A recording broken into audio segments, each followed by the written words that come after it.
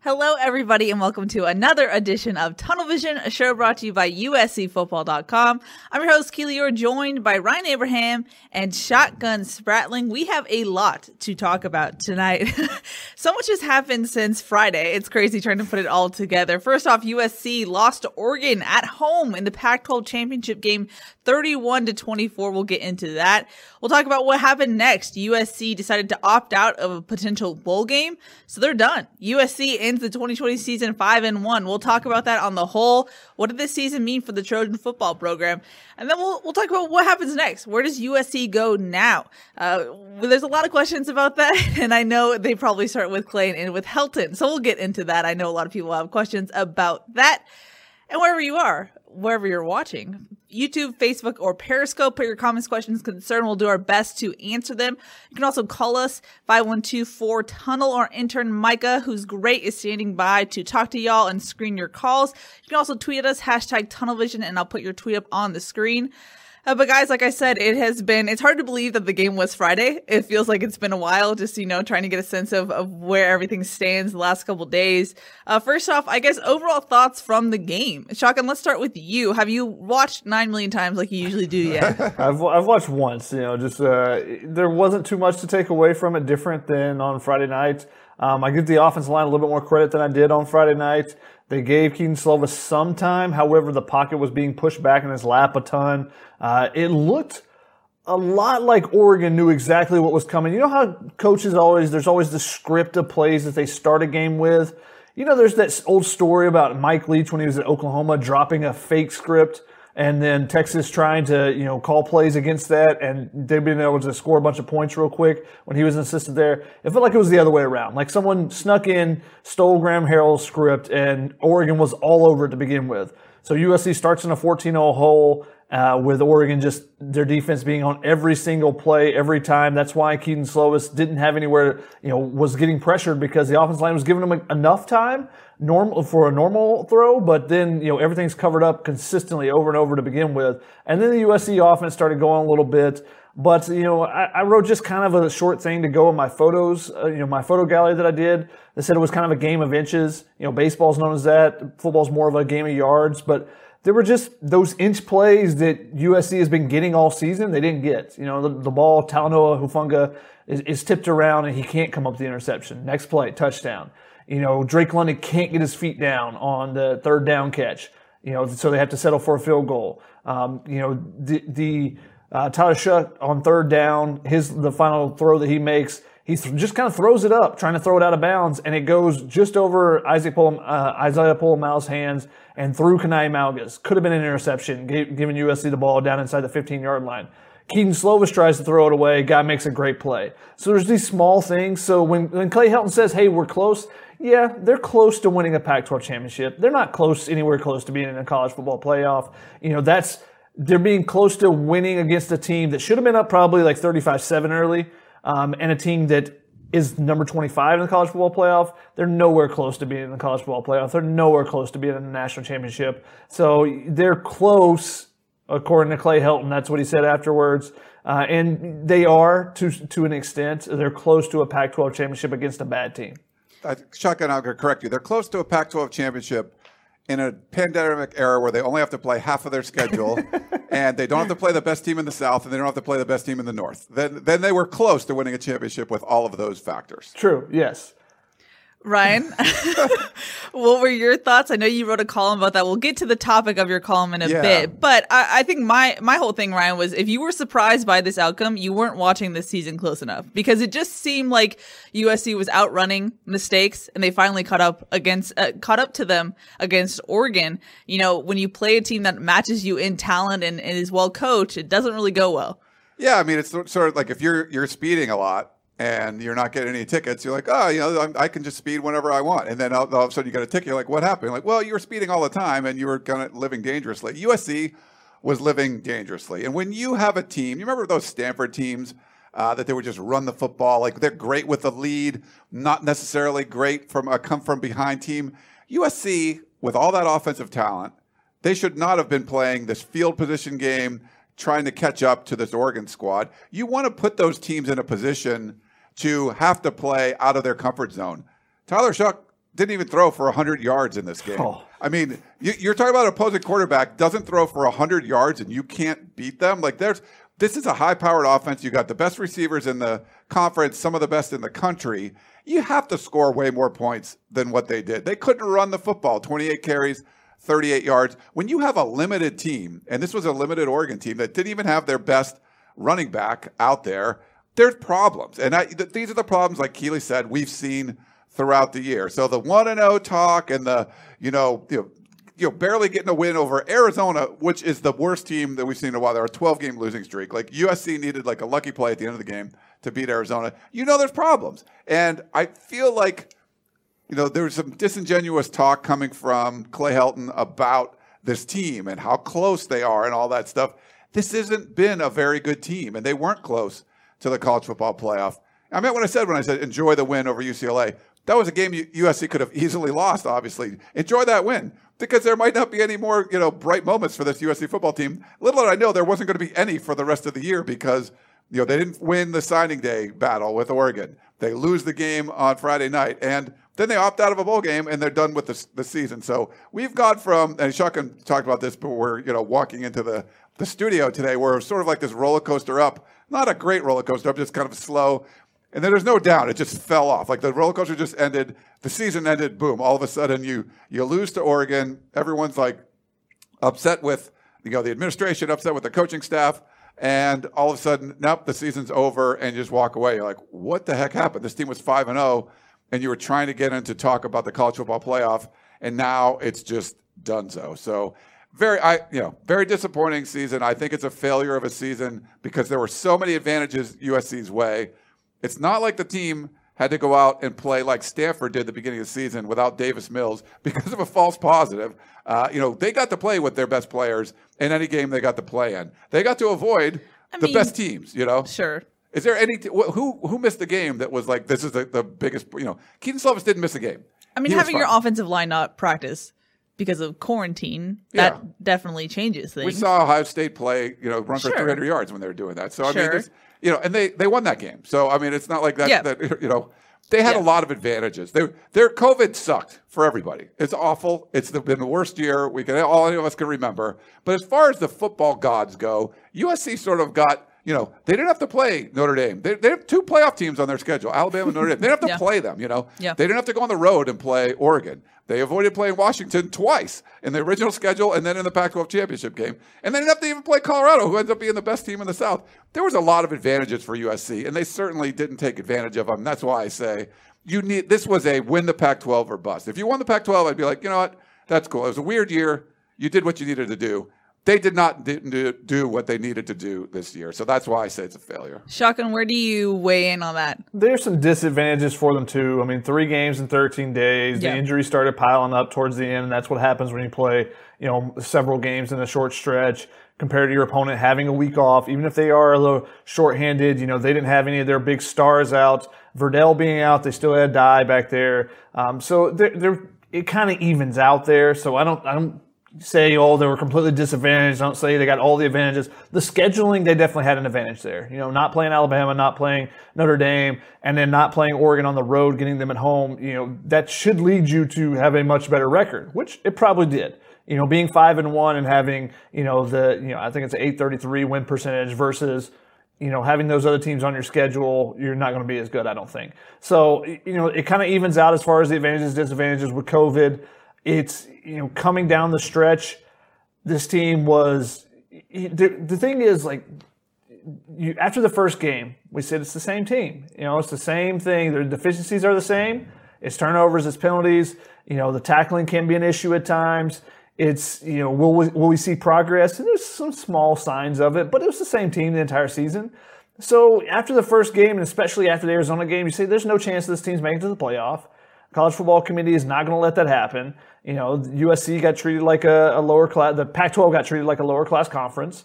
And you saw what they did to all the lower class conferences today when they released the final rankings and everything. So there was no way it was going to happen. So it was basically like, this was fun to watch if you were a college football fan. Now, if you're a USC fan, it's much more difficult to look at it that way. But if you're an outsider, this was a fun team to watch. Every game's exciting. You never know what they're going to do. They could come back in a game. They did it multiple times. They almost came back in this one. They were just a couple plays away from coming back in this one as well, even though, like I said, Oregon probably should have been up like 28-7, 35-7 early in this game. If they had a quarterback, this would have been a completely different game. I mean, in the second half, they couldn't throw it on third down. It was 3rd and 8, and they ran it three or four times on like 3rd and 7, 3rd and 8, because they had no confidence in Shough, and you saw why when he almost threw an interception in the, giving the ball to USC in the red zone on a 3rd down play, just throwing it up. So it just kind of evens out as far as disadvantages and advantages. But overall, this was an entertaining team to watch. Was it a good team? No, but it was, they were fun to watch, definitely.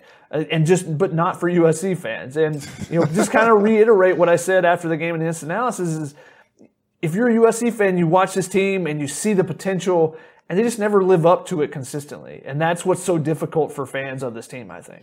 Well, the problem too, sorry, Ryan, I want to get your thoughts on this, is it's the reason why I'm a little gun shy about saying, oh, the season was a failure is because I feel like that discounts the effort that USC's players put into the season. You could tell that they're playing hard and trying to overcome maybe the deficiencies in scheme or coaching. And in that sense, Ryan, do you feel like these players have been put in a place to succeed?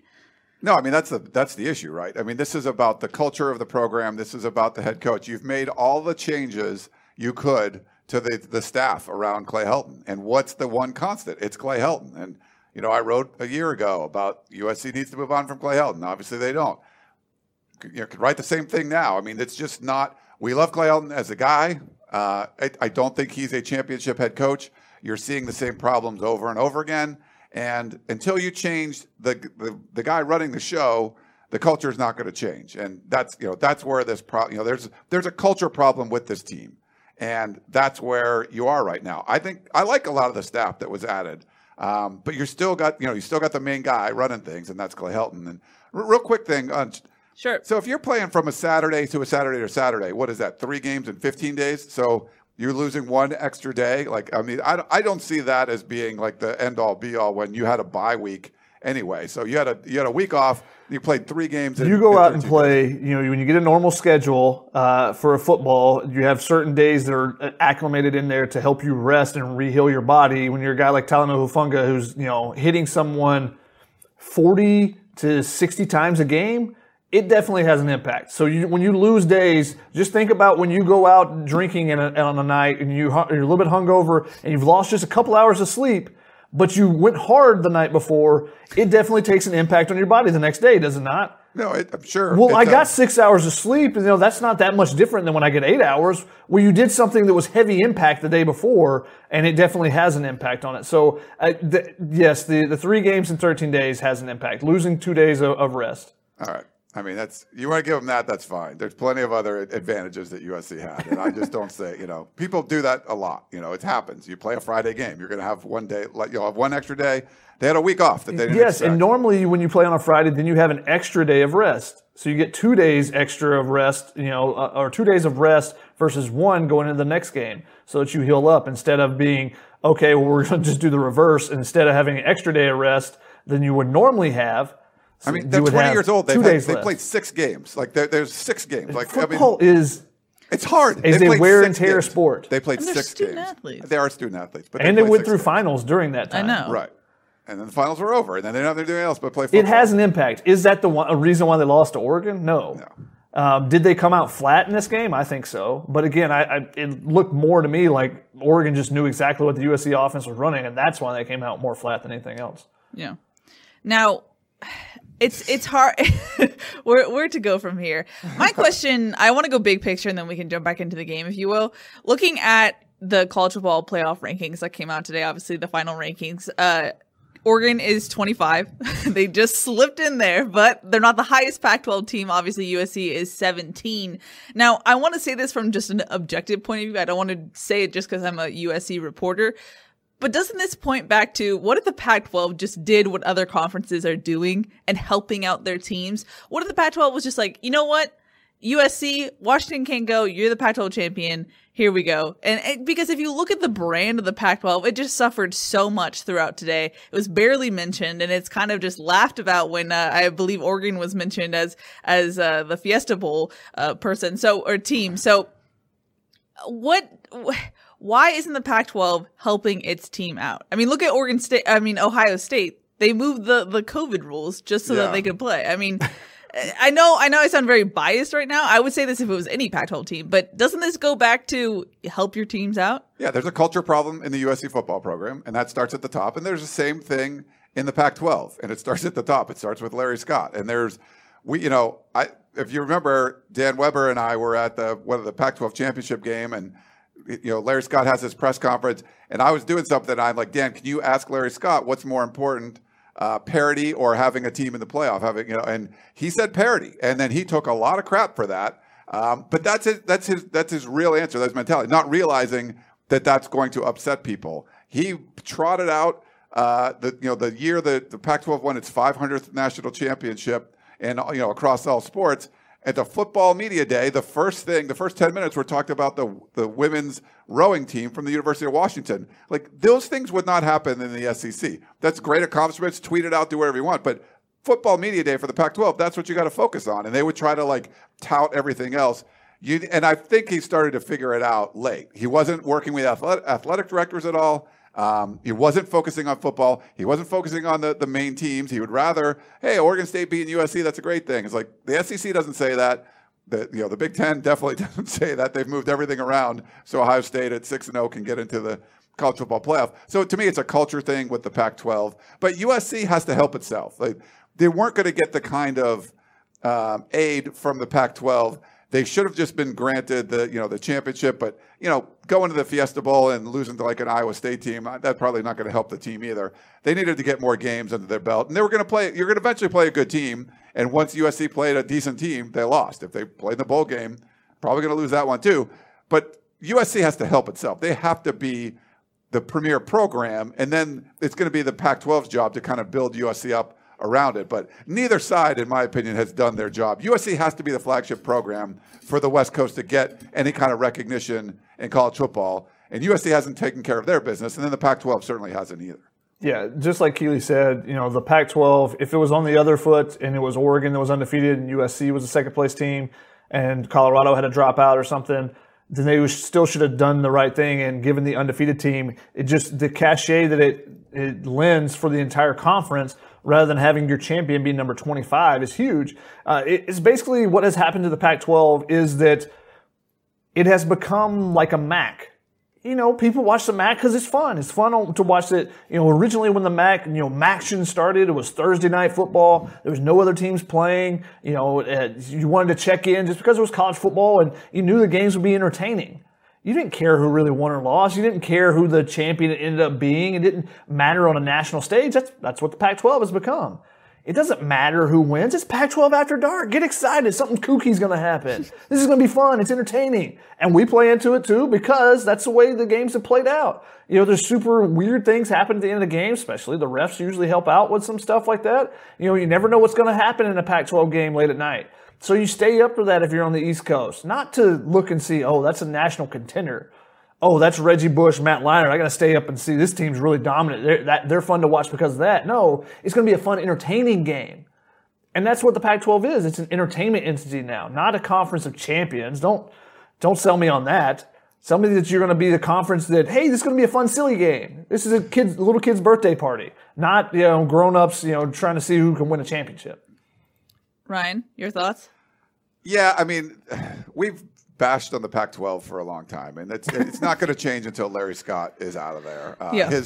His conference call we had on Thursday just wasn't very encouraging. Similar stuff where you hear like the same old, just like when we get conferences with Clay Helton, you're hearing the same kind of stuff. And you got to win, and you got to be a winner.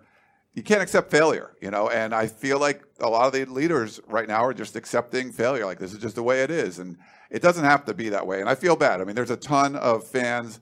We got a lot of people on Periscope right now that getting in there. Hey, everyone hit the like thing if you want. Give us some hearts or wherever you are. Whatever. Subscribe. But if you feel bad, I mean, we got 23 voicemails for the podcast over the weekend. It was crazy. We're going to do Keely and I are going to do a big mailbag podcast on Monday. So watch for that. So we're going to just try to answer everyone's questions as much as we can.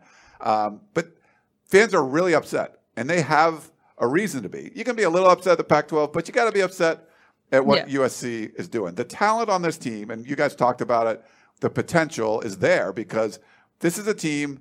Would anyone in the Pac-12, would Mario Cristobal trade rosters with Clay Helton? I think he would. And it's close, but I think he would. Everyone else certainly would. But Oregon's, USC's had that talent advantage for a while. You just sort of rely on that.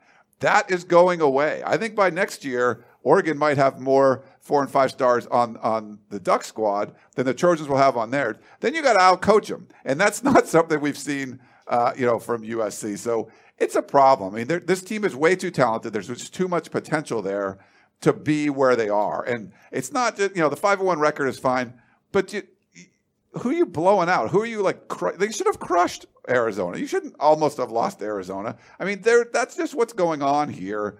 You need to see better results from the kind of talent that's on the team. And 2020 was sort of set up to be the really good year. It depends on who's opting out or who's going to drop out at this point. I think USC is not going to be nearly as talented as they are in 2021 as they were in 2020. And you're going to have a full schedule, more opportunities to lose. It could get a lot worse, and there might be another long offseason. I mean, who knows? But this was a year you could have at least sort of built up a little bit of momentum by winning the Pac-12. Yeah. And failing to do that is why I feel like this season's a failure. Like without winning the Pac-12, I think this season is just a bust. I don't even know whether to call it a failure or success. The fact that they were able to play 6 games is great. When, a few months ago, we didn't think any would be played. So I think that is a success. Yeah. I just think it's similar to what we've seen. So I don't know whether you call it a failure or a success or just a continuation of what has gone on in the past. I think the good point, though, just having a season, we didn't expect that. Just a few months ago, if you said, hey, they're going to play 6 games and play in a Pac-12 championship game, you're going to be like, what, really? And the sacrifices players made, how they stayed healthy, all of that stuff. I don't want to diminish that. The administration put a lot of great protocols in place. They protected these guys. I think they were safer where they were. The fact that they got to play as many games as they did, only having one canceled, and it was kind of a fluke thing that ended up happening. That's all you've handled this. You've handled this successfully as far as trying to make a season that works. I mean, Arizona State missing 3 games in a row, and Utah missed a couple games, and there's a lot of stuff that just were kind of out of your control that I think USC did a good job on. But the team itself, the coaches need to put the players in a better position. The amount of talent was there, and they just didn't see the results on the field. That's where I think the failure was. I think the problem is where USC thinks it should be, and I think where fans expect. And Chuck and I kind of talked about this on Instant Analysis is, you ask Clay, what's the next step for the program? And he says the Pac-12 championship. Well, fans are banging on the table and looking at the college football playoff, and USC has barely sniffed that in its existence, And so I think that's the problem there. But Shotgun, as far as failures go, do you think it's a failure? I hate saying that, Ryan, just because I feel like there was so much put into the season. It's a failure. But okay, is there a way to separate on the field achievement and what the players and administration were able to do as far as playing college football in a pandemic? I mean, where USC finished is a failure. Not winning. This was a year setting the bar here. If you're talking about championships, the generic championships from Clay Helton. You're thinking Pac-12. USC fans are thinking national championship, getting the playoffs, backing in maybe to a Pac-12 championship in a weird pandemic year. isn't going to get you a lot of credit, but you had to do at least that, and they didn't do that. So, but it is hard because you know the kind of sacrifices that these players made, the tough decision to want to opt out of the bowl things, and we'll get into that in a little bit. And like I said, they put some really good protocols in place just to try to keep these guys safe. It's tough. I definitely want to separate that and say everything that they did to try to make the games actually happen, the people around the football team to make it happen is great. Then you were given this opportunity to go out and play football. That's the part that wasn't great. And to me, the playing football part, that was the failure. To me, this was a blockbuster movie. A lot of money got spent on it, and you recouped the money. The critics didn't like it. It wasn't a big success. It wasn't a complete bust. But you recoup the money on it, and you say, okay, we'll move on to the next one, kind of thing. Yeah. But you were making like Titanic 2, and it was set up to make $3 billion, and you just recouped your $400 million. And you're like, okay, we got our money back. But like anyone with any competence would have made this like the biggest blockbuster ever, Sure. That's fair. Now let's go into what you've alluded to, Ryan. USC decided to opt out of a potential bowl game.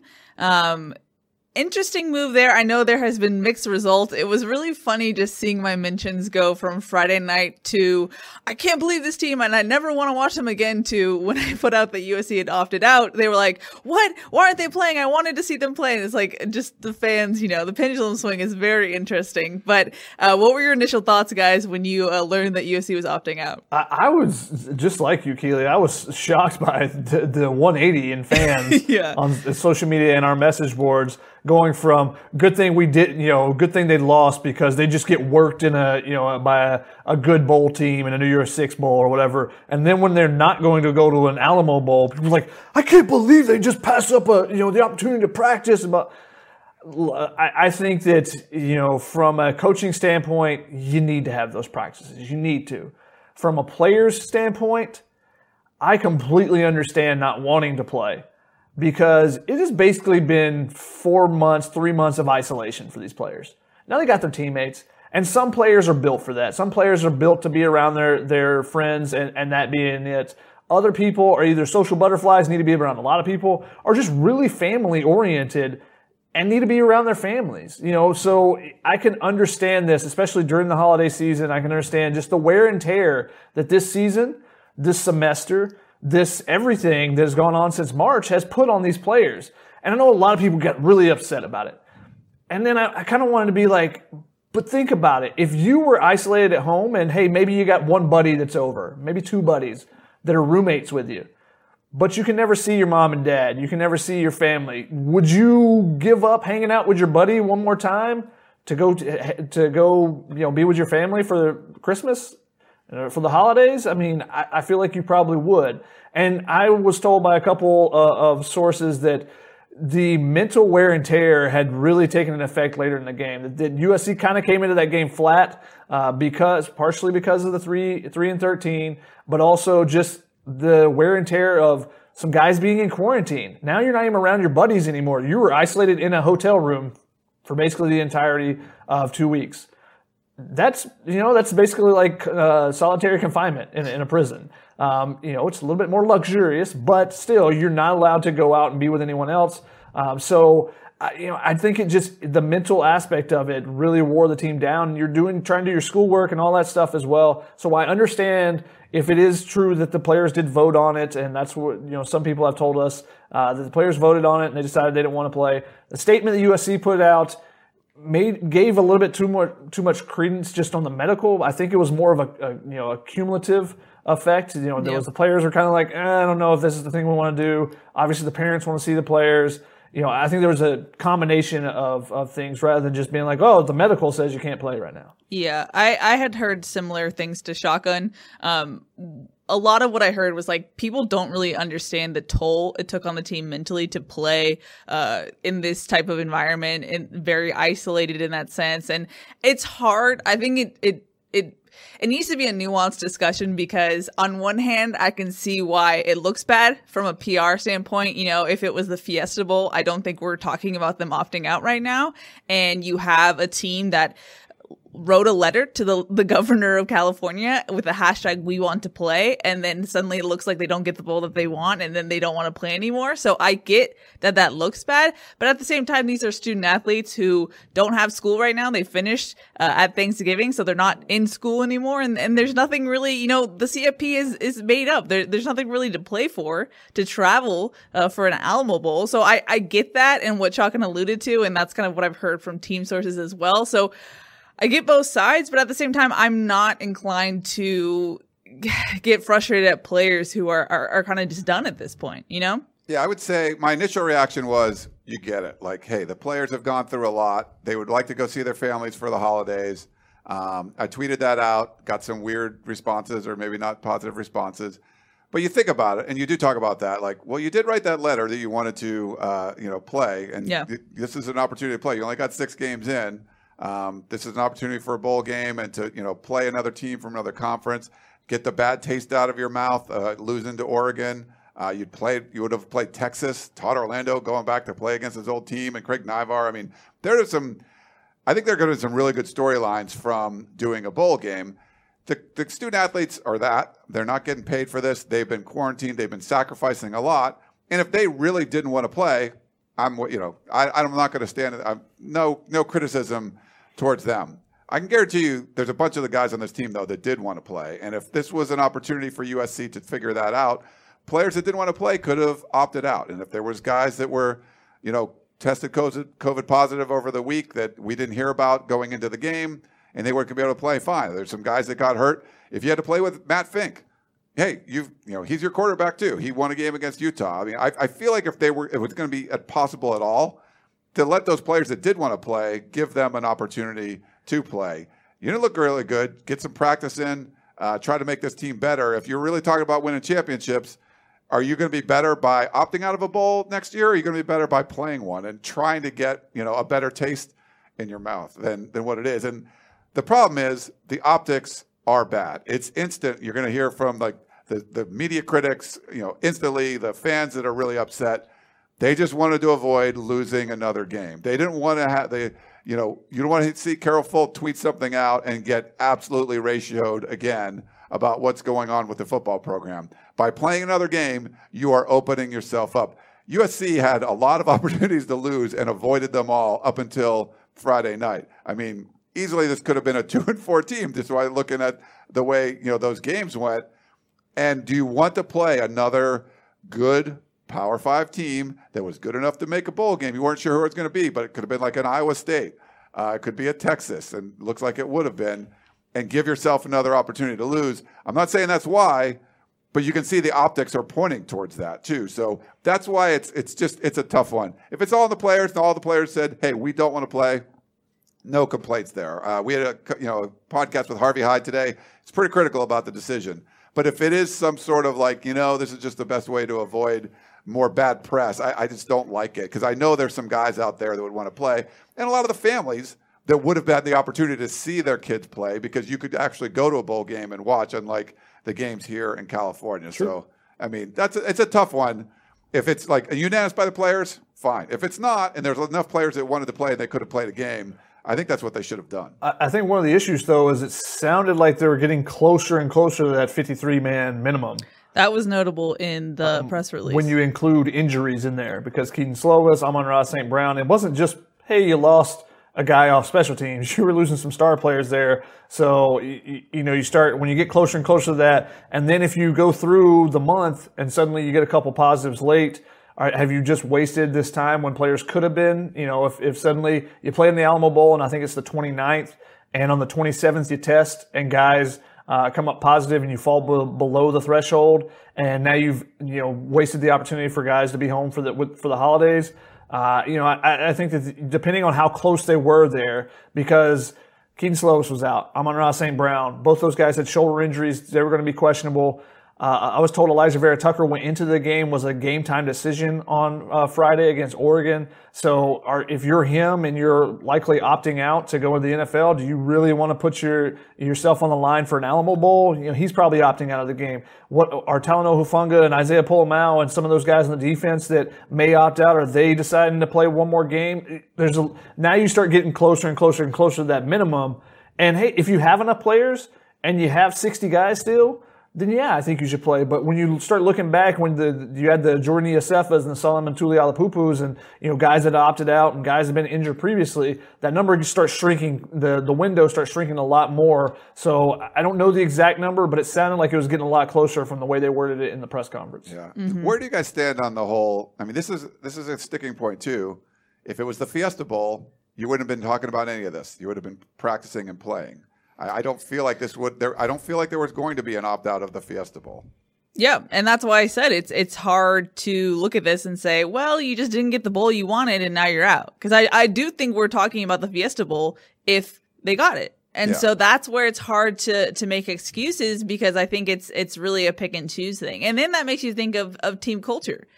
Is it where you want to go to what you want to do, and then if it's not, you opt out?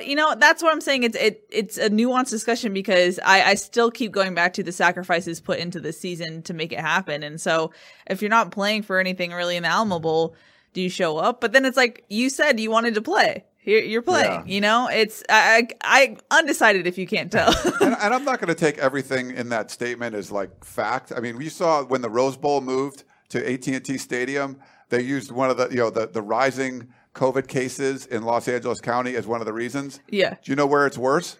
Where it's going? Like, okay, if you moved it to Nebraska or something, you're like, yeah, there's less COVID there. They moved to a place that's worse. So then that's just a bull crap excuse. And I feel like some of that statement, we don't know for sure. I think some of it.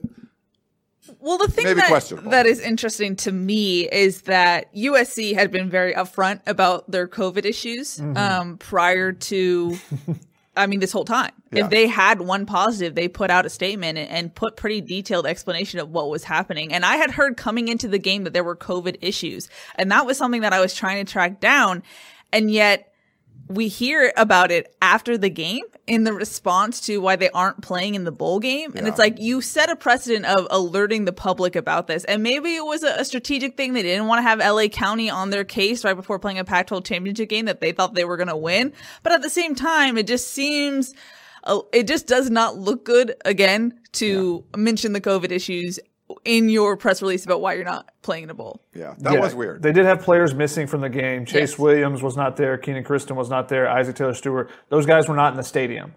So what does that lend that to that? Are they transferring? We don't know exactly, but it seems more it lends itself towards COVID precautions there and potential of contact tracing or whatnot. So those guys weren't in the stadium, so there were players that were not there, and likely due to that reason. Yeah, I was told that they were quarantining, so there's that. But that's what I'm saying. It's weird in that sense. And then the notable thing about the roster limit is then you have to also think about opt-outs. I was told that a lot of people who were eyeing the NFL kind of signaled that they would opt out if they did play in a bowl game. So even if they did play, is it really the team that we've known to see in 2020 playing, or is it kind of a mix of starters and guys who step up because of COVID issues, injuries, and opt-outs? And then at that point, is it worth it to go through all that? I don't know. And again, I think it comes back to mentality too, just the mental toll, I guess. If you're going into a New Year's Six game and there's prestige, maybe you get over the hump and can push on past that. But going to the Alamo Bowl and, potentially playing Texas, who a lot of those guys have played a couple times, unless there's some bad blood that they have with Texas that they would like to, finish off with a third time. Maybe you look at it and you just go, this has been too much. I'm ready to, see the fam and, hang out and, see baby sister or whatever it may be. So I think those things play into it as well. And remember, these are 18 to 21 year olds. I think we forget about that a lot of times. Yep. 18 to 21 year olds, they go through, their emotions are up and down a lot quicker than most adults are. So, I think that plays into it. We just have to remember those type things are also a factor. Yeah, for sure.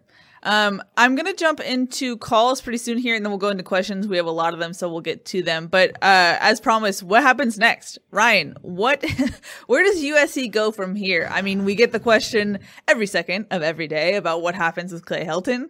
He's under contract, so it's not like a thing where they have to make a decision. He's the coach unless something drastic happens, and it just doesn't seem like that's happening, at least as we know of right now? Yeah, I think it would have to be something drastic happening. We've talked about the contract. It's a fully guaranteed going through 2023, be very expensive to buy him out. I know some people on Periscope pointed out what happened at South Carolina, what happened in Auburn. Yeah, I mean, they're big buyout, over $20 million to buy out Gus Malzahn, and you might promote your defensive coordinator as the head coach. Like, wow, like that's a lot of money to spend on a dude you already had in-house. But could that happen? I would have said almost, I think it's in the, high 99, like 99% that Clay Helton's going to be back in 2021. That was my feeling kind of coming into this. Then USC goes 5-0, and you're like, yeah, there's no way he's going to be fired at this point. But it was such a disaster Friday night, and it just kind of exposed everything that had gone on during the season. It sort of made those like close wins that could have been losses almost like they were a lot closer to losses than even what they were. And I feel like at that point, you're like, okay, what are we doing here? Is this really what you want to go into a full season of?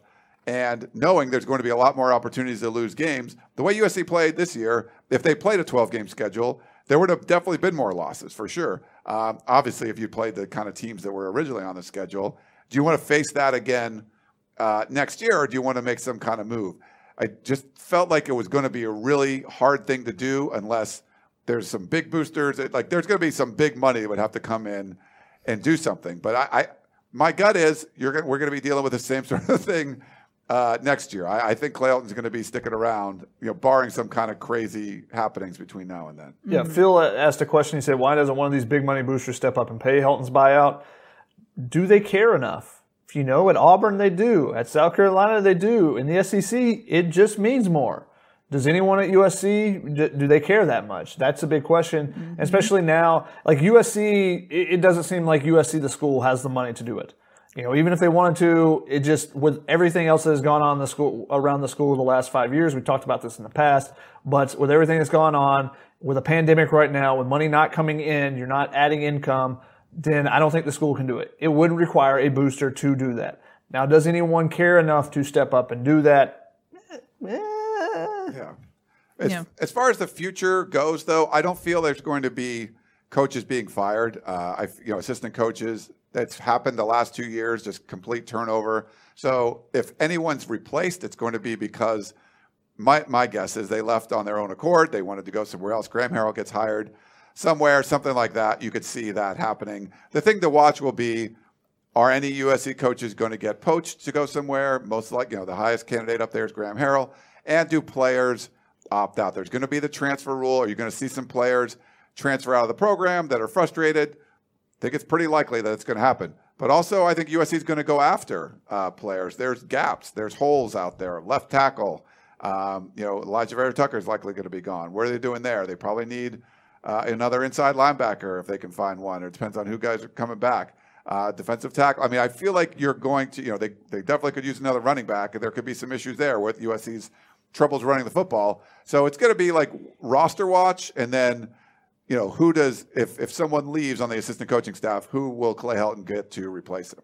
And if someone leaves on the assistant staff, does that create some more turnover? You may really like your position coach and not the head coach or not the coordinator above.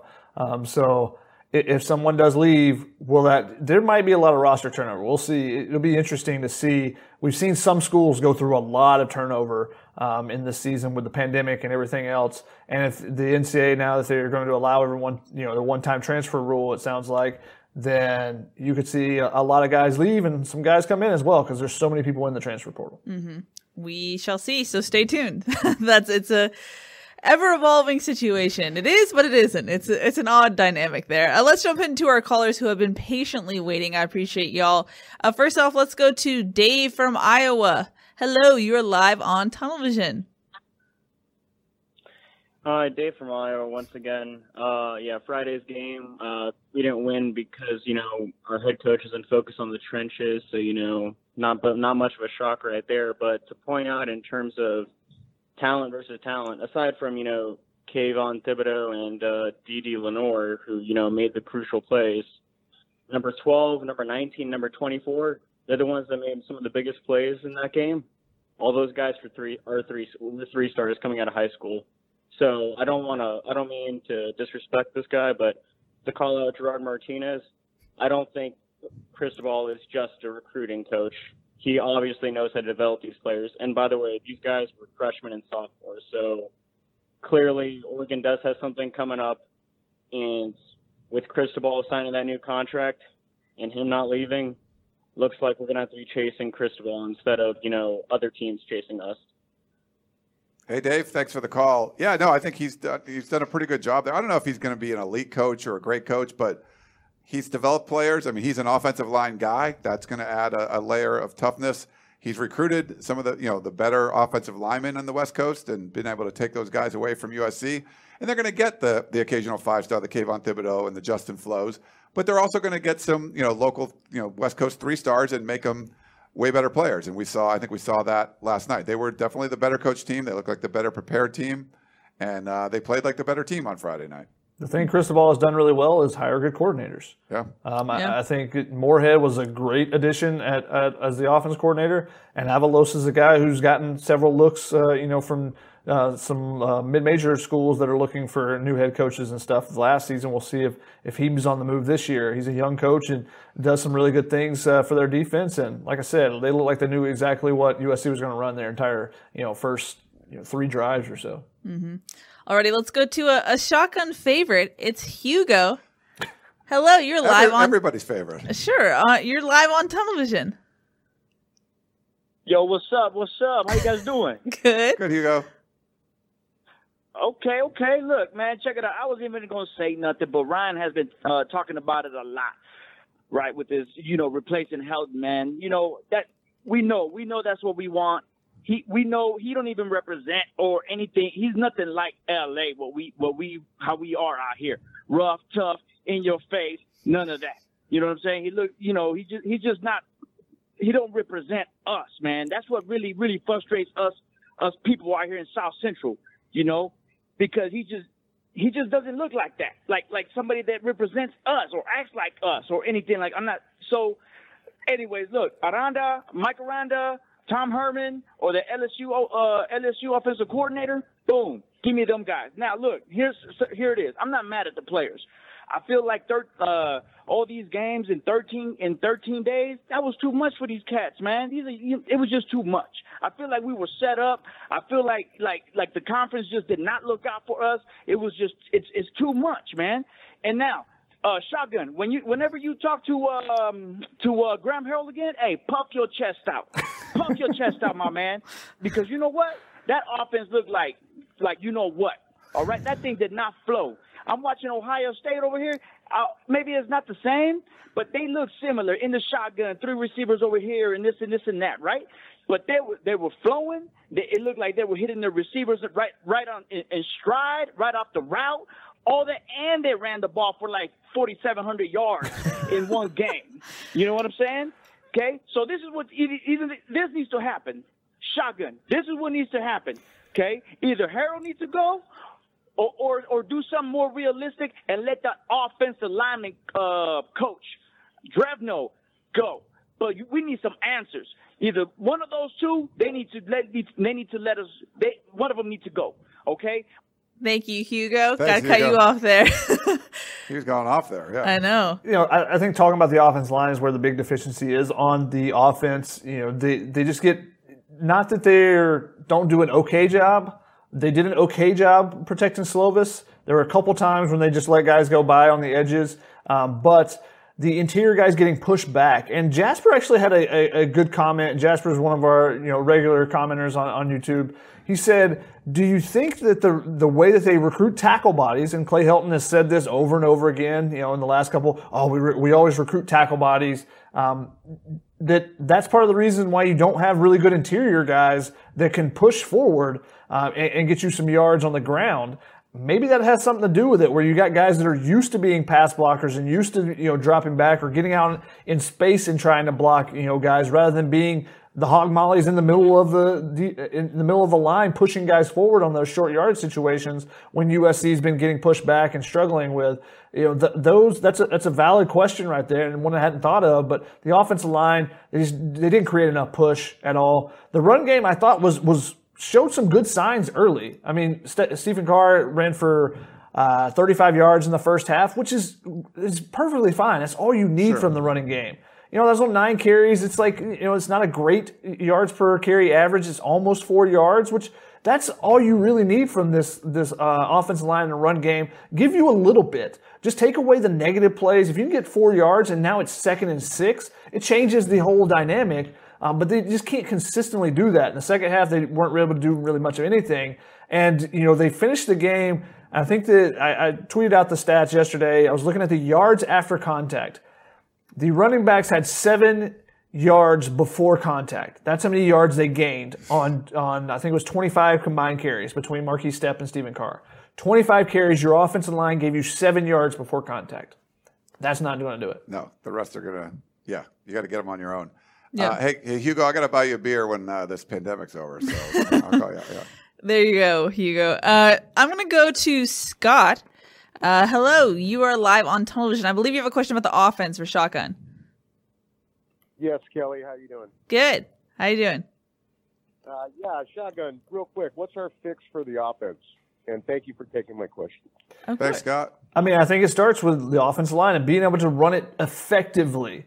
Now, it doesn't have to always, your running backs don't have to run for over 100 yards. You don't have to, it doesn't always even have to be the running backs. The quick screen game, those type of things they went away from in some of the, and that's game planning based on an opponent, but that needs to be a part of it. The extended running game, as I call it, if you can throw it out to Brew McCoy and pick up 6 yards with a wide receiver screen, you got to be able to do that and do that consistently so that you can start with shorter second downs. That's the biggest thing to me. When they threw it on first downs, they were able to pick up some yards, but you have to do it consistently enough so that it can, in effect, be your running game. So when you're able to run the ball, pick up 4 yards of carry on the run, now it's 2nd and 6, or throw those screens and pick up 5 yards as well. Those type things, I think that changes, just the down and distance areas change everything. And then red zone efficiency. It was much better in the second half of the year, but it hits them really big in this game. You get down to the 4-yard line, you get 1st and goal from the 4, you got to score. You can't win championships kicking field goals, getting down the 4-yard line.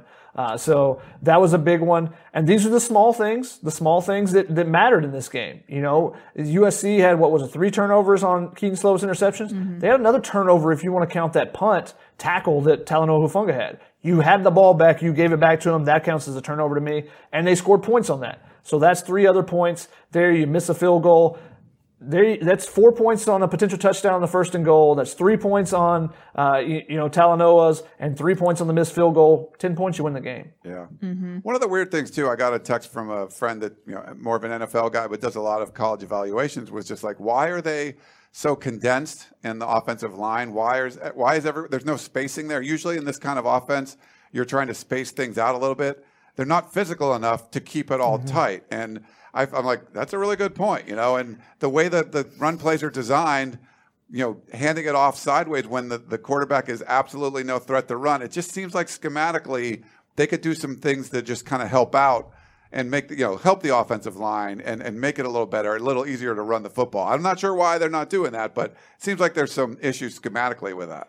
With the run game, I think it's more, you have to squeeze things together, especially in those short yardage situations, because they let guys through too often. They just get beat up front.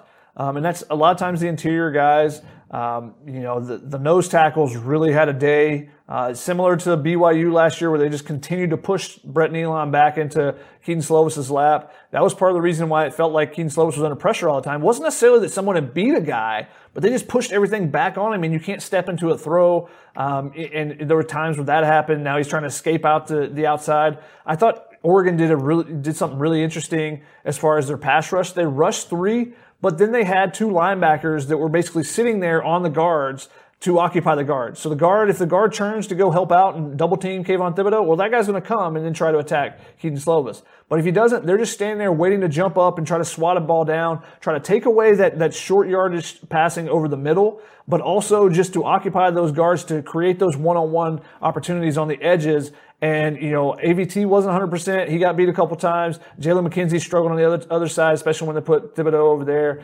So I thought the game plan up front was really, really nice by Oregon to attack this USC offense line that way.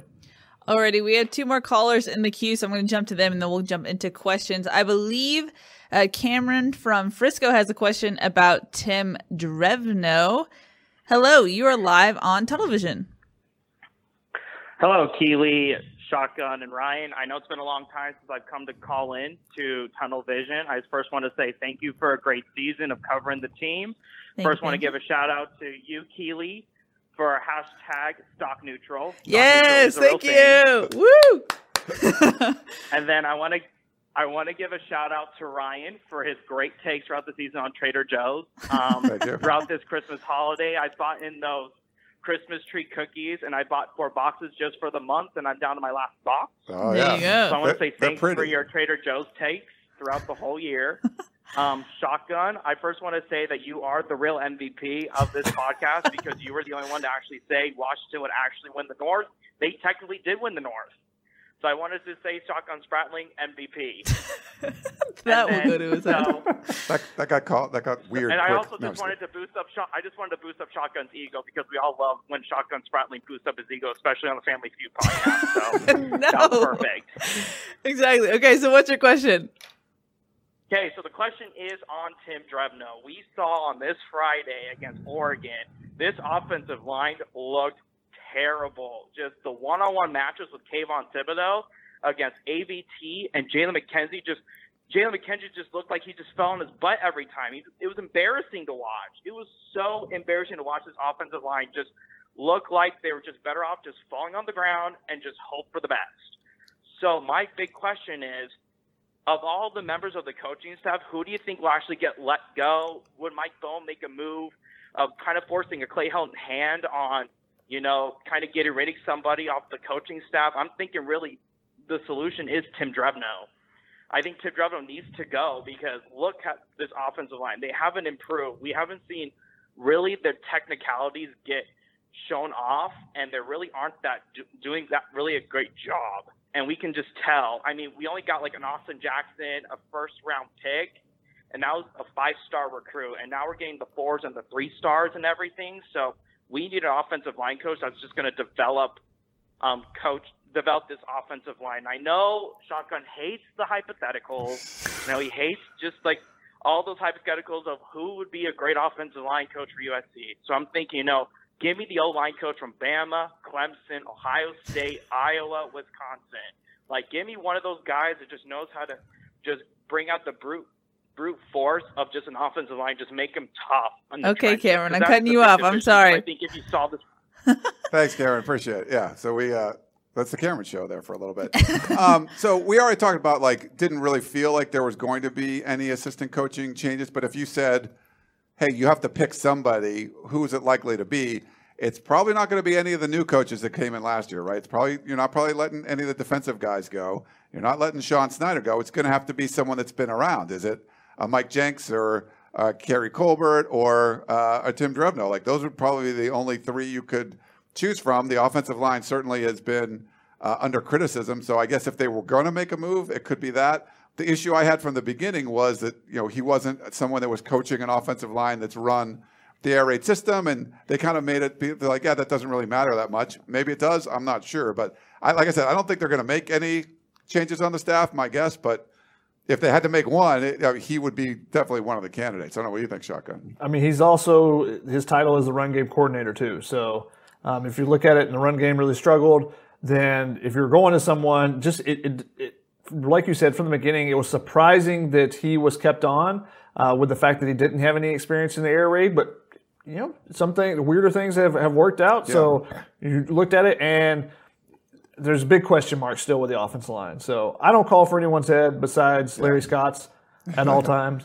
But because there's families and everything else involved. But it seems like it doesn't fit perfectly there. If they were to make a move on the offensive line, then you would look for them to hire someone. I know a lot of people have thrown out Iowa, and he just said Clemson or Alabama. You need someone that has some experience in an air raid offense because it's different. You're not pushing forward all the time. You're not, going under center and 3rd and 1 type of situations. So you need guys that, can teach what it is that's going to happen with Graham Harrell's air raid. I thought that, like I said, the offensive line didn't play as bad as I thought on Friday when I rewatched the game. they gave Slovis some time. The DBs, it was a lot of drops, 6 coverage.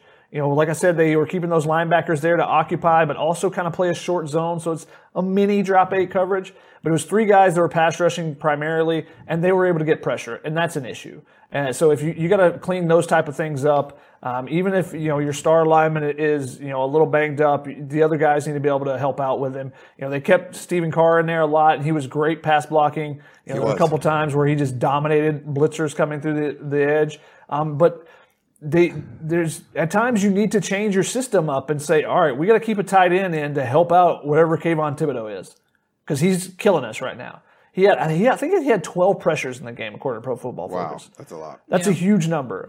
So you got to change some things up, and I didn't think that they did that. Now, is that on Tim Drevno or is that on Graham Harrell? That's also a question. It's hard to say. I mean, they have to figure that stuff out in the film room, so I think they will. CT when SUJ. When are they going to figure it out in the film room? I don't know. I mean, for the offseason, as far as if what they want to do going forward. You had a guy like AJ Epinesa last year, elite pass rusher on the edge. What happens? He hurts your quarterback. Then are you going to change things? Hey, you should look at it and go, well, look at this Iowa game. When we face an elite pass rusher again, what can we do differently? Yeah. And they faced one. They didn't do anything different. No, they didn't. That's what, when you're talking about, are they going to make changes on the staff or whatever, they have to come up to that. Whose fault is this that they haven't fixed that problem? CTSUJ on Periscope said there is no run game to coordinate. Ouch. But that's fair. It's not been very good.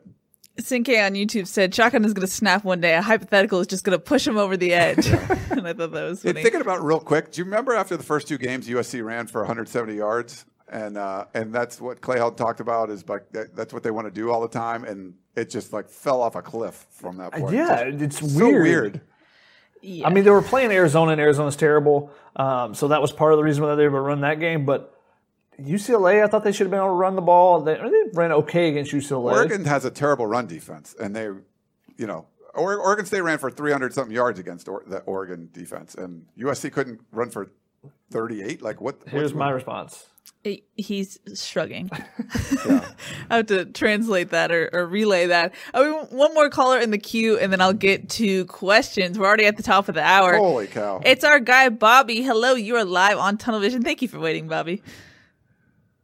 Thank you, all 3 of you, and plus Trevino and Gerard Martinez. I have to thank you from the bottom of my heart and find the words to be so sincere to say thank you to all 5 of you for being the greatest grief counselors I could ever imagine.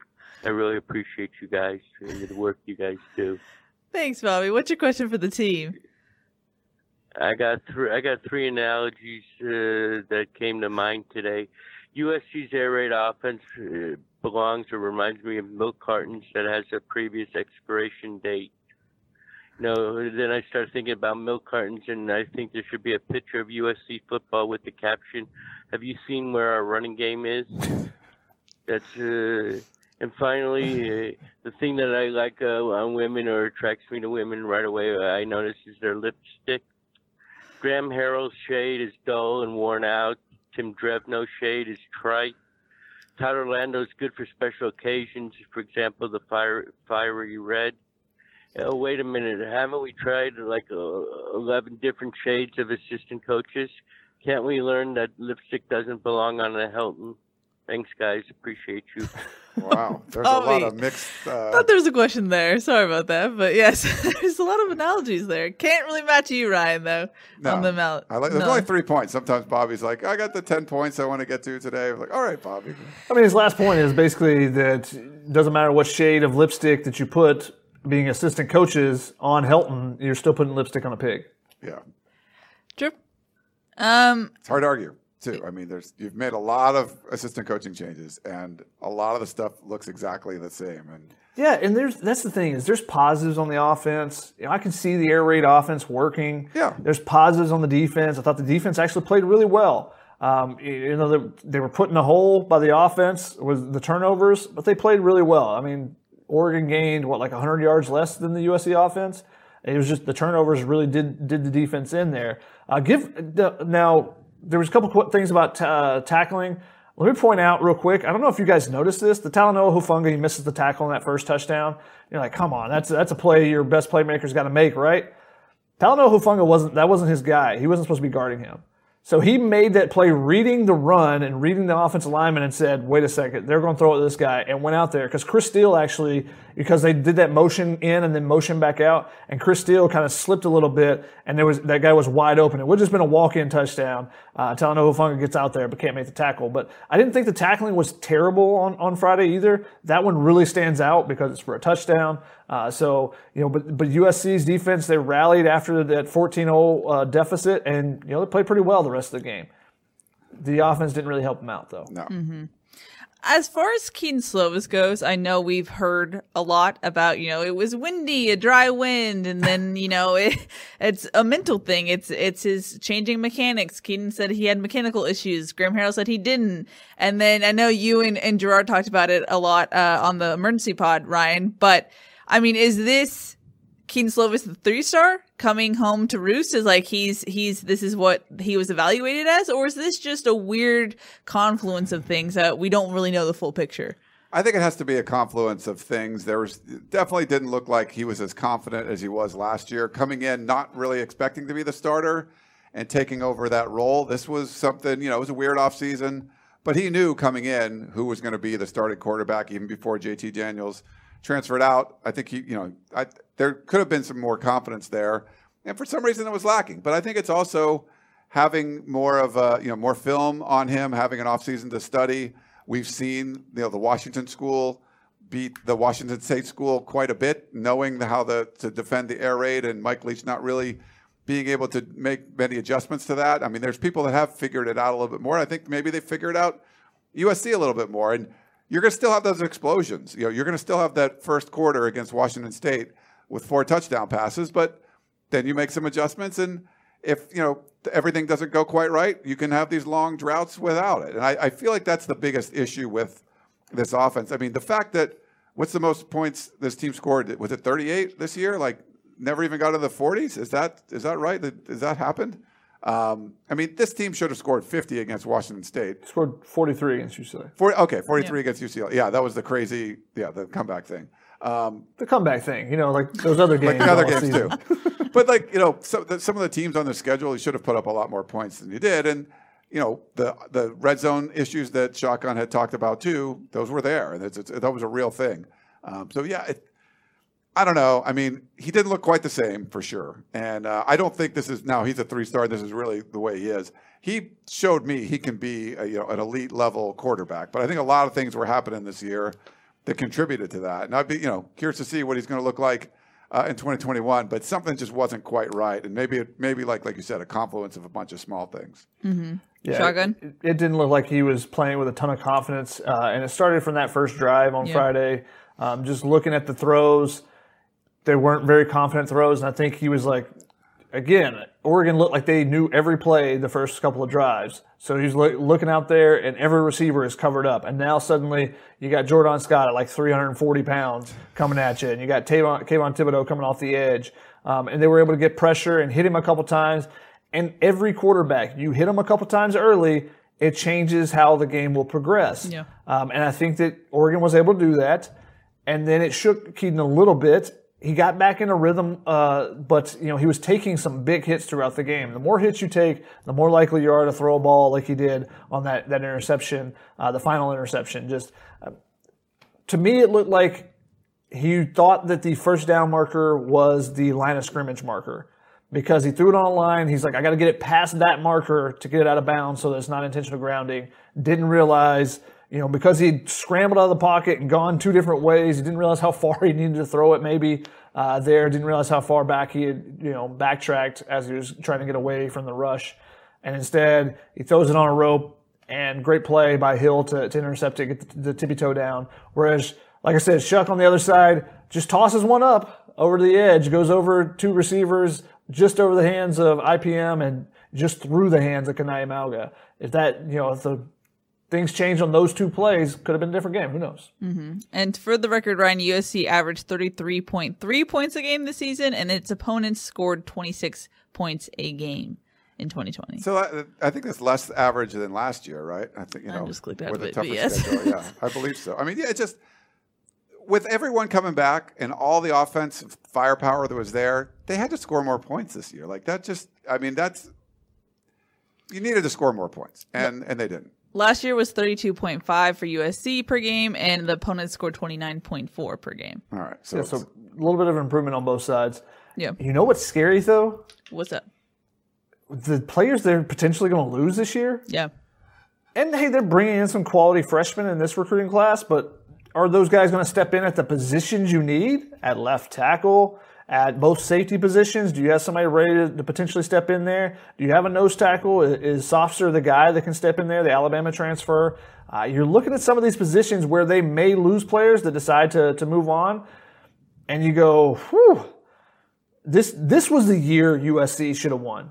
Exactly. With all the veterans they have on that defense, and now they're replacing the guys that we expected to be really good, Pali and Itiote, and the guys coming off the edges, Drake Jackson, and this was the year they should have been really good. Yep. And it kind of felt like a disappointment coming into the year, like, oh, they made this could be really bad for them if they miss out on having the opportunity to play this year when this was the year of the cycle, because everything comes in cycles.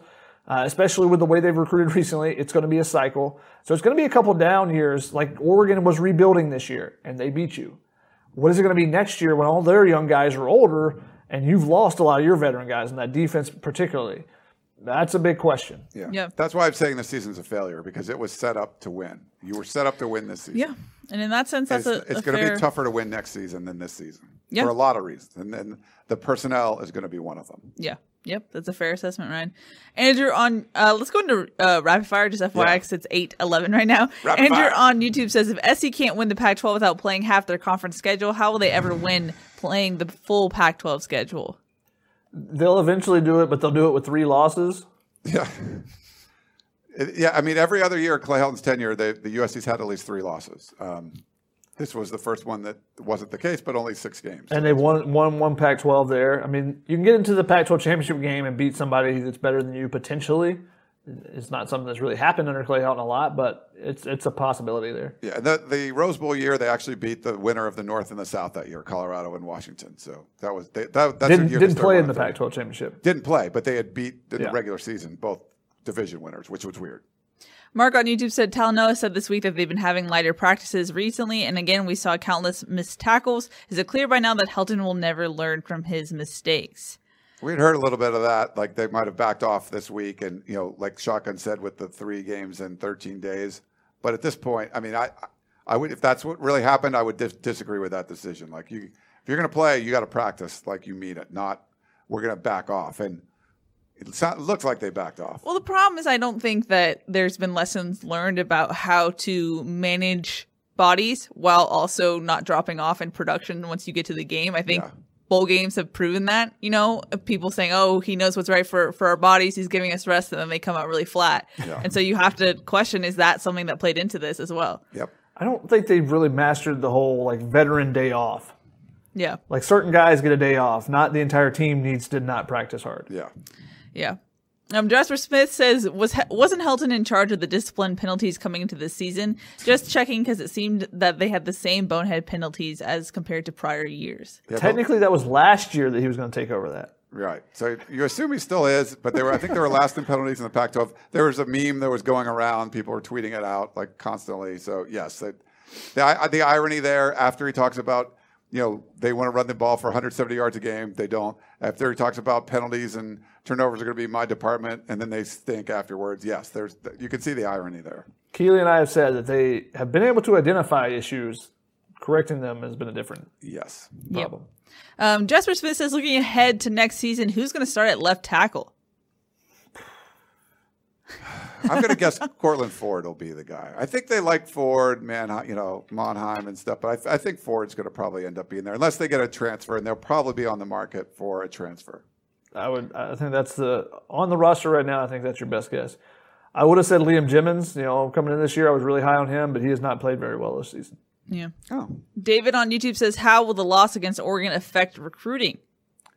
Not much right now, but the whole take back the West thing, when you were talking about hyping things up, I don't think you can use that hashtag anymore. So I don't think it's going to help. I mean, you're trying to pass Oregon, who's been ahead of you the last couple of classes, and That's not. It's not. Doesn't matter for this class as much, but for 2022, I think it can be a thing. Yeah. Take back the Wex next year. Yeah. It's a new hashtag. Facebook, if you want to throw in some questions, do that. I know you guys are chatty, but any questions, I'll be sure to try and read them. NorCal Trojan says, is there any chance USC moves on from Clay? We've talked about that a zillion times. It's very slim chance, I think, at this point.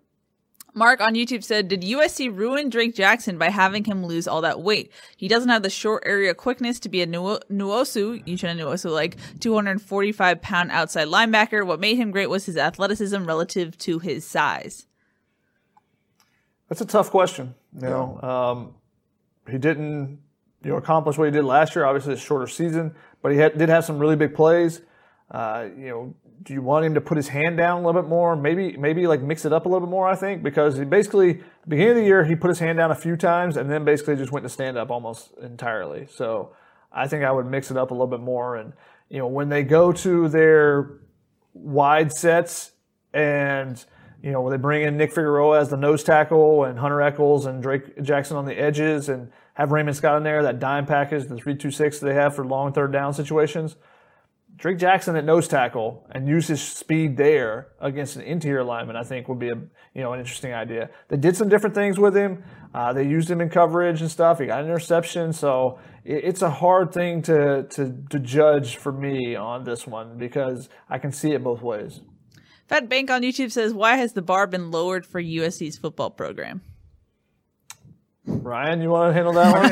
It's poor leadership. I don't think the bar's been lowered from the fans' point of view. I think they have, somewhat realistic expectations for it. It's really just been poor leadership in the athletic department, hiring the athletic directors they have that were just incompetent and hiring head coaches that didn't have great resumes. So you had a job opening and you hired someone whose resume didn't really match the job opening and you have poor results. You kind of understand why. You want to, you need a CEO. You try to get an experienced CEO. USC didn't do that. And now you're seeing struggles.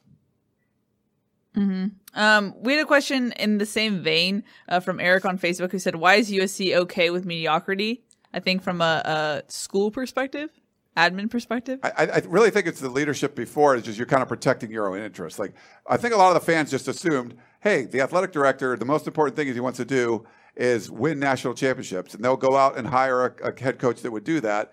Well, you have previous administrations. There's a lot of people there that didn't want to they wouldn't have rehired Pete Carroll because Pete Carroll wielded too much power. So if you want to literally think that the athletic director or the people in the department are feeling the same way I do, hire whoever you need to, spend all the money you want to win a national championship. It hasn't been that way. I'm not sure what it is now. I think they're going in the right direction as far as leadership there goes. But that's not the way it was before. They didn't want to bring in a powerful head coach because they would wield a lot of power. And what did you end up hiring? Someone that he's a chain of command guy in his own words. Pete Carroll isn't a chain of command guy. Nick Saban, Dabo Swinney, they're not chain of command guys. Urban Meyer's not a chain of command guy.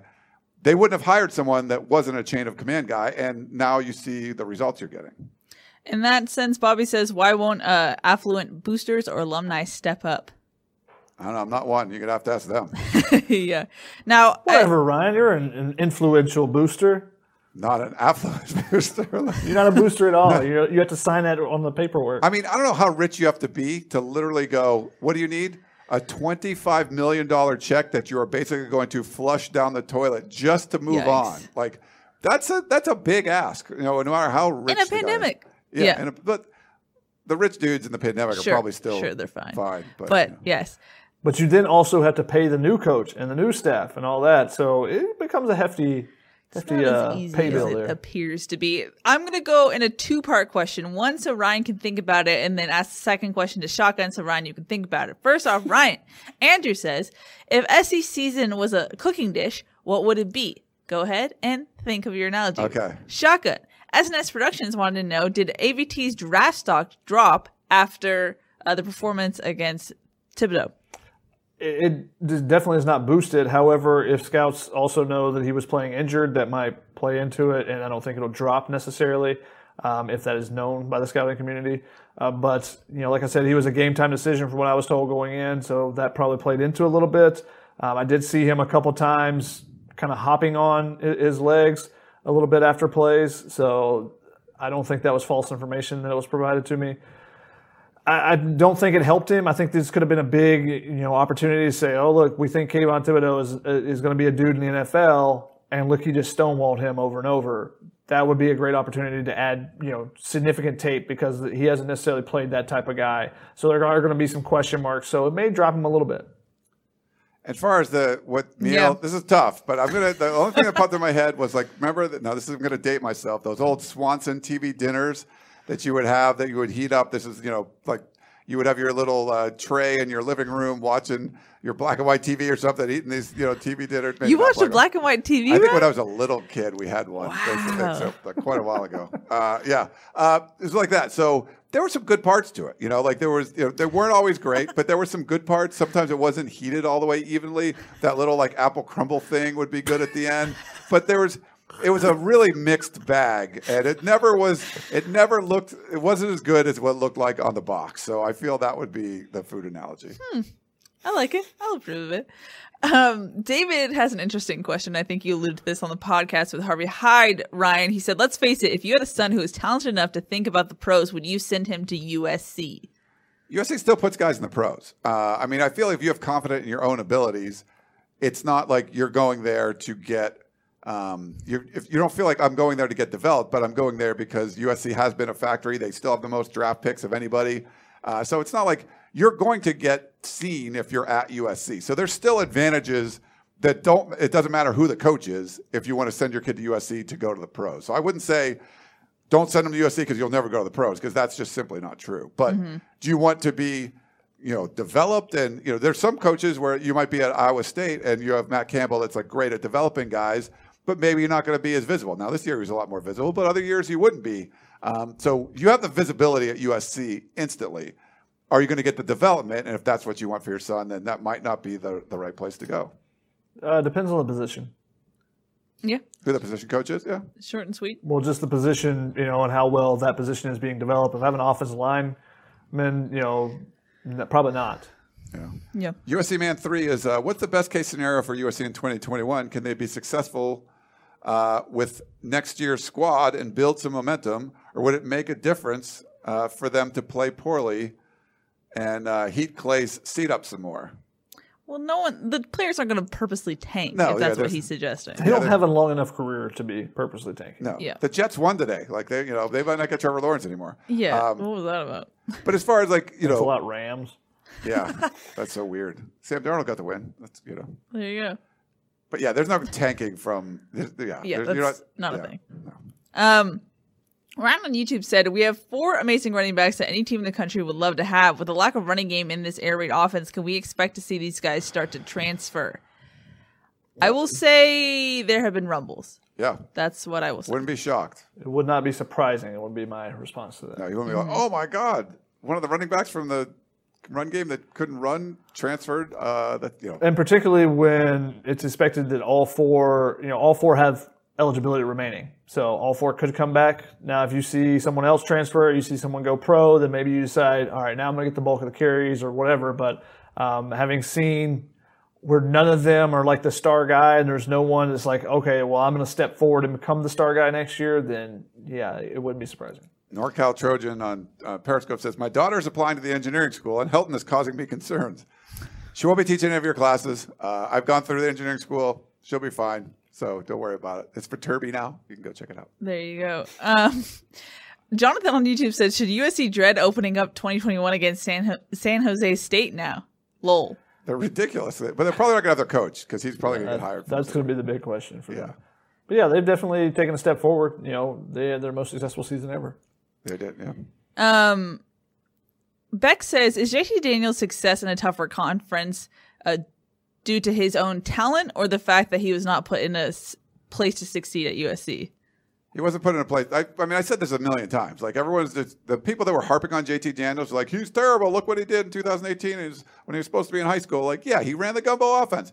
For the half that we got to see him in the air raid, he looked great. The rest of the season, Keaton Slovis looked great. Matt Fink even looked great. I mean, it's just, yeah, you put him in a good position. He wasn't put in a great position in 2018. There were so many USC fans that weren't having it. Now the same fans are like, see, we made the wrong choice. I'm like, you hated him before, so I don't get it. But no, you got to put him in a good spot. Keaton Slovis was put in a great spot. I mean, Graham Harrell, you can argue whatever. Like, he has a quarterback-friendly offense. It would have been better for JT Daniels if he got to run that. He didn't get to. Now you got to see him running, really revive that Georgia program. So, yeah, I just feel bad because people badmouthed him so much, and it was more about what they were running versus who the quarterback was. Yeah, it wasn't Graham Harrell's fault, which is what the initial question included. Yeah, I tried to spiffy it up a little bit there, Shotgun. Hip hop lover John said Graham Harrell wants to run this air raid. Is there one game where we've seen the capability like the Big 12 or even the SEC? Where, we have the elite wideouts, right? Where's the explosive plays? Where's the style points? Valid question. You got a quarter of it for Washington State. You get quarters, but then when there's adjustments, it hasn't been we have an answer every time. We got an answer for now. Oh, they made adjustments. Okay, it'll take a little time. Graham Harrell makes some really good adjustments in game, but sometimes it just feels like it takes a little bit of time. It doesn't feel like they're ahead of the other team all the time. And that's when you hear the coaches always talk, well, we saw something different, so it took a little bit of time to adjust to it. It doesn't feel like USC is constantly ahead of the opposition. It feels like they're reactionary. And that might just be this offense. Graham Harrell always talks about it. It's execution based. So basically whatever the defense does, they let the defense dictate what you're going to do. Okay, well, the defense was in 2 high, so we need to run the ball. The defense was in 1 high, so we threw the ball all the time, even though it was the fourth quarter, and they had 9 in the box, but it was 1 high. So we knew we had man-to-man on the outside. Well, There's times when you need to dictate. Can this offense ever dictate, or is it just a reactionary offense? And I think that's an issue with USC right now. That's a problem. That's why you need to be able to run the ball. You need to be able to dictate that. It didn't matter they had 9 in the box. We still were able to run it. We pushed them out of the way. Now that's not happening with this offense. Yeah. Antonio says, do you think that sports are a low priority among Pac-12 universities, or do you think that leadership is incompetent? Pac-12 has a ton of top academic universities. Another good question. And, I think that you look at it and you start wondering, is the Pac-12 going the way of the Ivy League, where they're just de-emphasizing sports and, what's important is the academics? A lot of the Pac-12 schools want to be the Ivy League of the West, but then you look at other sports and, outside of the big money makers, and even in basketball, they're efforts made to be really successful. But all the other sports, all the schools make really big efforts to be really successful. Baseball and, all the women's sports and stuff like that. That's why it's the conference champions, because there's so many championships won here. It's just the football one that still is puzzling right now. Yeah. USC Man 3 said, hey, it didn't mean tanking, but so this team is less talented in 2021. It will be a less talented team in 2021. I think the odds of winning the Pac-12 championship in 2021 will be significantly less than they were in 2020. Because I think, pandemic, all that stuff aside, I don't think USC is going to be as talented, and they typically rely on out-talenting people. I think the way you could put it is the adhesive that is the Band-Aid of talent over some of the mistakes will be less sticky in further seasons. That's a good answer. I like it. Well, thank you. Super OC Home said, what happened on the first interception? Was Tyler Vaughn's out-muscled or a flutter pass? It didn't seem like a flutter pass to me. I don't know what you guys thought, but it didn't seem like Slovis, he didn't step into his throw. He stepped forward and threw towards his right. So I feel like he just didn't, if he moves his feet, and maybe that's because the pocket was being pushed on him a little bit, but if he turns his shoulders and throws it outside, it just was, the accuracy wasn't there. I mean, the placement of the ball, some people said it was pass interference, but I think that was just regular hand fighting. He should have thrown it way more outside, and he threw it way too inside. Mm-hmm. We have 2 more callers on the line. Whoa, really? Yeah, so I'm going to get to them. It's 8:30. Hello. Yeah, let's wrap it up. Yeah, we got to wrap it up. Sorry, guys. First off, let's go to, I believe, Rob from Santa Cruz. Hello, you're live on television. What's your question for the team? No question. I just want to say I'm an old-time follower of the Trojans back in the days of John Arnett. That gives away my age, but I just want to comment that Oregon was darn lucky that number 29 was not playing. And I think if he was playing, they would have beaten Oregon. And that's my comment. Thanks, Ron. The old-time Trojan. I love it. Yeah. We love our old timers. Could have been different. If Vi was in the game, he does provide a little bit different aspect at the running back position. But I thought Stephen Carr and Marquise Stepp ran the ball well early, and then USC didn't really give them much opportunity with the offensive line. So I don't know how much Vi would have changed there. Yeah, I mean, he took over in the UCLA game. That's a lot to ask. Yeah, the individual effort in UCLA, that made a difference, but the offensive line was giving the running backs in the UCLA game 1.9 yards before contact. Like I said, in this game, there were 25 carries and there were 7 yards total before contact. So with the Vi made of much of a difference, it's that's hard for me to believe. Mm-hmm. Alrighty, I'm going to bring up. Hold on, sorry, we got a little bit of a traffic jam. I'm going to bring up Dave from Iowa, who had a question about, I believe it was the pod you had on the emergency pod. Dave, is that correct? Yes, Ryan. Towards the end of the emergency podcast, you and Gerard were focused on the whole transfer portal situation. So I'm curious, after this disappointing loss, do you think some of those signees were, in a sense, like maybe second guessing their decision, and instead of trying to get out of the letter of intent, enroll at USC for one day and then enter the transfer portal, since they would be immediately eligible? I'd hear your thoughts. Yeah, thanks, Dave. No, I don't think that's going to be a thing. I think at that point, if that's early on, I don't think you need to waste your one transfer. I mean, you could try to get out of it, but we haven't heard of anybody wanting to get out of their letter of intent. It'd just mostly be guys that have been around the team. Maybe they weren't playing, things like that. When you get a frustrating loss like this, it can help, hurt the team morale. They've been quarantined for all that time. They opted out of a bowl game. There's going to be some upset players. There usually is every year, even on good teams. You see people transfer out. It doesn't matter. Not everyone's going to be happy on the team, but you might see a few more this year than we've seen before. But we'll have to wait and see. Mm-hmm. As far as talent coming up, I believe Akai said, "Who are the young safeties that USC will play if Talanoa and or IPM leave?" You saw Kaulana Makala in there in the game. Max Williams, you could move him backwards if you wanted to. Britton Allen and then Chase Williams are your other guys that are in there. So there's some options, who they liked there. I thought Britton Allen might get a little bit more run than he did this year. Dorian Hewitt has played that nickel position, the nickel safety spot. So, if you decide that Max Williams is a guy you want to move back, then you can put him there as well. So there's some options for them if, IPM and Talanoa Hufanga leave.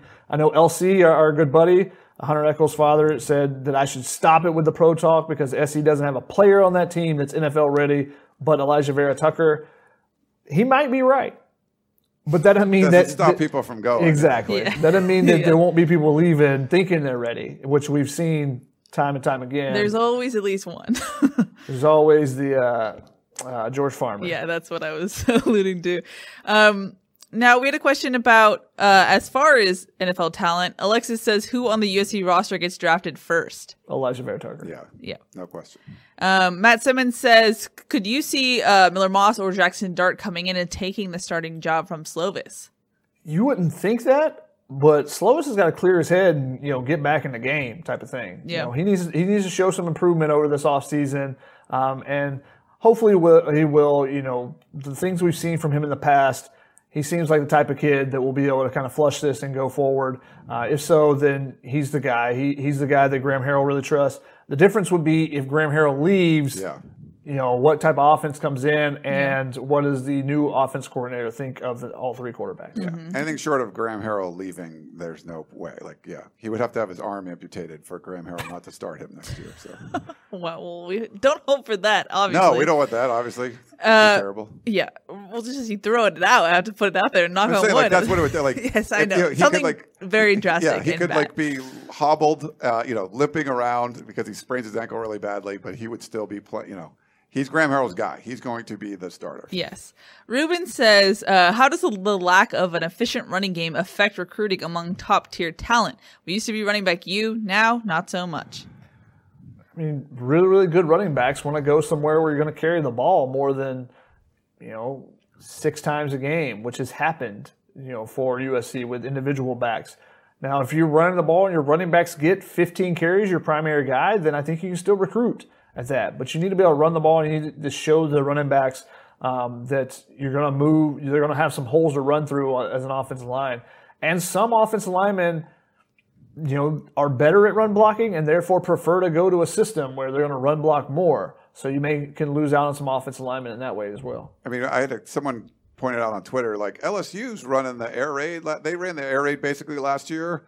That's what's going on. Like USC can do it, and I'm like, yeah. But last year they had Edwards-Helaire ran for over 1,400 yards. He had like 200 something carries. Like they ran the football too. I mean, look what Najee Harris is doing with. That's a Alabama offense that could throw the ball every down if they wanted to, and they still have stud running backs that are running the football. You need a little bit more of that balance, and USC's just been so heavy on the pass. And this year, the pass hasn't worked as well. Last year it did, and this year it's not. So not having a run game, I think, has been significant. Brandon Jones says, what's going on in the weight room? Is the O-line even the strongest position group like they're supposed to be? I think Parker Lewis is the strongest, I believe. You're really pro Parker Lewis. Him and, the punter and the kicker are both pretty buff. I don't know. We're not in the weight room. I don't know.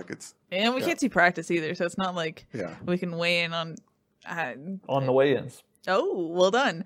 A Trojan said, so if we did go bowling, USC would have played Texas in the Alamo Bowl. He's very upset. Why are we not going bowling? The best thing we can do is get revenge on Texas. That will make things a lot better. I mean, the Pac-12 championship game was an opportunity for revenge and an opportunity to try to take back the West, and that didn't come to fruition. Is it worse if you would lose to Texas versus getting revenge on Texas or whatever? I don't know. But yeah, that looks like that would have been the matchup because, basically Colorado took USC's place. It would have been a fun matchup. Yeah. Yes. Sports girl. But also, it should be pointed out real quick that it was basically going to be, from what I've been told at least, it was basically going to be the players fly in the night before or maybe a day before the game, and then they're basically sequestered in the hotel, and then they go to the stadium, they play, get back on the plane, and leave. So it's not like it's the same bowl experience for the players. Yeah, so if you're looking for quality of life for your players, the student athletes, it wasn't going to be. It was going to be a work, a business trip, as they like to say. But especially, and a bowl game's supposed to be fun. You're supposed to go, last year you go to SeaWorld, you go to the zoo, you do those type of things. It's supposed to be about tourism as well and kind of experiencing the city. This year is just another road game. The weird thing would be, though, like if you think about USC's schedule this year was sort of like you're quarantined in your house with a family. Maybe there's a family of 5. And you're quarantined and just the 5 of you together. And you were going to get this opportunity to go visit a friend's house or something, and you didn't have it at all. And that going to play Texas would have been wow, they have all these they're doing things differently than us. It's just been this kind of unique experience in this year where everything was just sort of your small group of people. It was all the Pac-12. We all were doing the same things. This was a chance to kind of reach out of that. And, that's why I think it's a missed opportunity. But is it really that different if you're just showing up and playing them and leaving? It's not like... You get to play, No, I just meant to the point of you get to evaluate what other people are doing. Yeah, I mean, you get to see them and yeah, I guess. The biggest thing of missing out on the bowl game is the practices. The practices for the young players, but then you go, well, would USC actually take advantage of them? Yeah. Fair point. That's a good question. Sports Girl 35 says, how likely is it that IPM and Hufanga leave? Shoddy, Eagle Eye Shoddy, as we were setting up for instant analysis, noticed 2 Trojan players standing underneath the goalpost in the end zone, and it happened to be Talanoa Hufanga and Isaiah Polamau, and it looked very similar to me to when Adoree Jackson kind of took a lap around the Coliseum during after his last game. He was going to declare after that. It seemed very much like we're taking it in for one last time. Whether or not that was one of them taking it in or both taking it in, it definitely looked like that. Chuck, and I know you want to jump in here. Yeah, I mean, we saw them down there and could recognize them by the hair, even though they're long away. But they spent a good 10 minutes probably that we noticed them, that they were down there, just chatting while the field crew was working on the field and stuff. So it did seem like they were, having a heart-to-heart and, with your buddy type of thing. And maybe they were even discussing whether or not they should leave or stay. But when they were getting to the tunnel, they shared a hug, and it was pretty, a long hug. So that leads me to believe that somebody is gone. I don't know if it's one, I don't know if it's both, but somebody is going to be gone. That pairing will not be back for USC next year. Yeah. Now that's completely reading into a situation, but Huggate. No, I hate anything with gates. That's why I said it. But that's completely reading into a situation. But Talanoa Hufanga has made so many plays this year that he has caught people's eye at least. Now, does that mean that scouts love him? Don't know. He's still a guy that's kind of a tweener. Don't know exactly what position you play him at the next level. One last question from me. Actually, two. I lied. Brandon Jones says, how is Kyle Ford's doing with his recovery? Seems like he's doing really well from the videos he's been posting and stuff. He's up running full speed on the treadmill and stuff, up over 18, 20 miles an hour, whatever it is that he runs. So positive sign there. Looking forward to seeing him back on the field. He's a guy that's been putting in a lot of work this season. Mm-hmm. And then a question we've gotten from multiple people, but it comes from Andrew. Do we get tunnel vision every Sunday moving forward? What is the schedule like going forward? Sunday away. Yeah, so no more Wednesday shows, I think. I think if you guys are cool with it, we'll stick with Sunday shows. Okay. But we'll be taking a holiday hiatus. I think we're going to take a holiday hiatus, yeah. There's nothing to cover. We'll see about those NFL playoff games coming up on Sundays. Oh, true. We'll see. Look out for Twitter. We'll let you know. Yeah. This is a decision on the fly, but we like Ryan said and what Shotgun said earlier too. It's like a cliff. We were heading in the signing day, Pac-12 championship, maybe Fiesta Bowl. Season's over. It was like zoom zoom. Yeah. So we're still getting our bearings too. So it dropped off. Yeah. This will probably be the last one of the year. I'm guessing we're not going to do one until and then we'll kind of reset and figure out where we go from there. Signing day number 2. American Bowl, when people announce where they're going, there will be things to talk about. Don't worry about that. But since it is the end of a season, which is weird to say, thank you all for watching throughout every week. We love talking to you guys. We love breaking things down. Having your engagement on the shows makes it really fun. And we love talking to you guys, whether it's by phone or by comments. Y'all are great and funny, and we love interacting with you. So thanks for watching. And guys, any final thoughts before we wrap it up? No, thank you to everyone. It's been a weird, wacky, year that we didn't know what was going on half the time. We're pretty lucky that we've got to cover the games we did. It did end a lot quicker than we thought, but thanks for sticking with us. We had, over 500 people, I think, watching live tonight. So that's awesome. Thanks so much. We'll keep it going through the off season and answer questions. Who knows? Maybe there's going to be some big news. I don't know. We'll see. It's USC football. It's always going to be something. There's going to be some drop everything story that happens and transfers, whatever it is. Guys transferring in, out. Who knows? But we'll be here covering it all. Make sure you check out USCfootball.com and watch us right here on Tunnel Vision. So thank you for that. Yep. Shotty? Yeah, it's going to be an interesting offseason to see what USC does. Are they going to make any changes to try to progress, or are they okay with being where they're at? That's the big question. When our next show is to be TBD, maybe there's some breaking news that forces us to have a show, or maybe just when we get to talk to Helton again because USC canceled him speaking to us tonight like he normally would after a game. So we'll see if we have to wait till signing day to talk to him or if we get to talk to him before then. Yep. Alrighty. Happy holidays, everyone. Be safe. Be merry. We'll see you, I guess, in 2021 unless something happens. But that's going to wrap it up for Tunnel Vision. That's Shotgun. That's Ryan. I'm Keely. We'll see y'all next time. Bye.